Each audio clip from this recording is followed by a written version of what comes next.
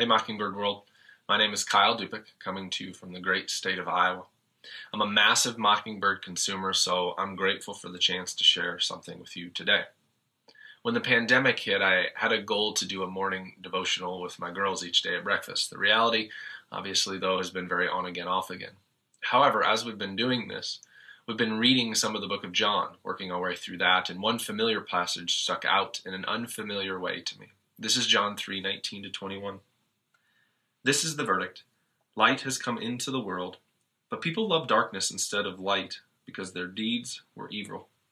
Everyone who does evil hates the light and will not come into the light for fear that their deeds will be exposed. But whoever lives by the truth comes into the light so that it may be seen plainly that what they have done has been done in the sight of God. When I was first exploring the Christian faith, either explicitly or implicitly, I was told that walking in the light meant walking morally, doing the right things, whereas walking in the darkness meant walking immorally or doing the wrong things. I was struck, though, that the text here seems to indicate that half of that is true. It actually says that light has come into the world, and that light is Jesus. And this isn't exactly comforting for those of us who walk in darkness because, as the text says, it exposes us, our thoughts, words, and deeds.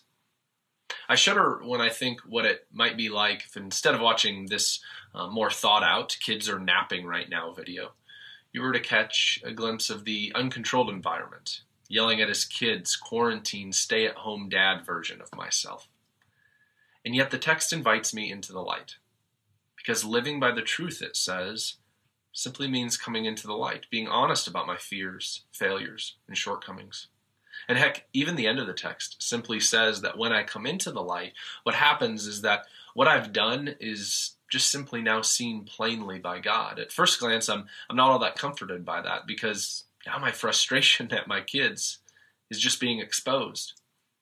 But then I remember what happened when the woman caught in the act of adultery had her deeds exposed.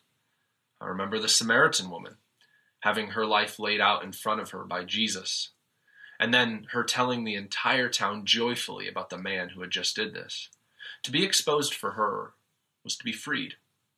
So whatever you're feeling or going through today, whatever you're struggling with, know that you can bring those things into the light before God, because He has already proclaimed grace, forgiveness, and mercy over them. God bless.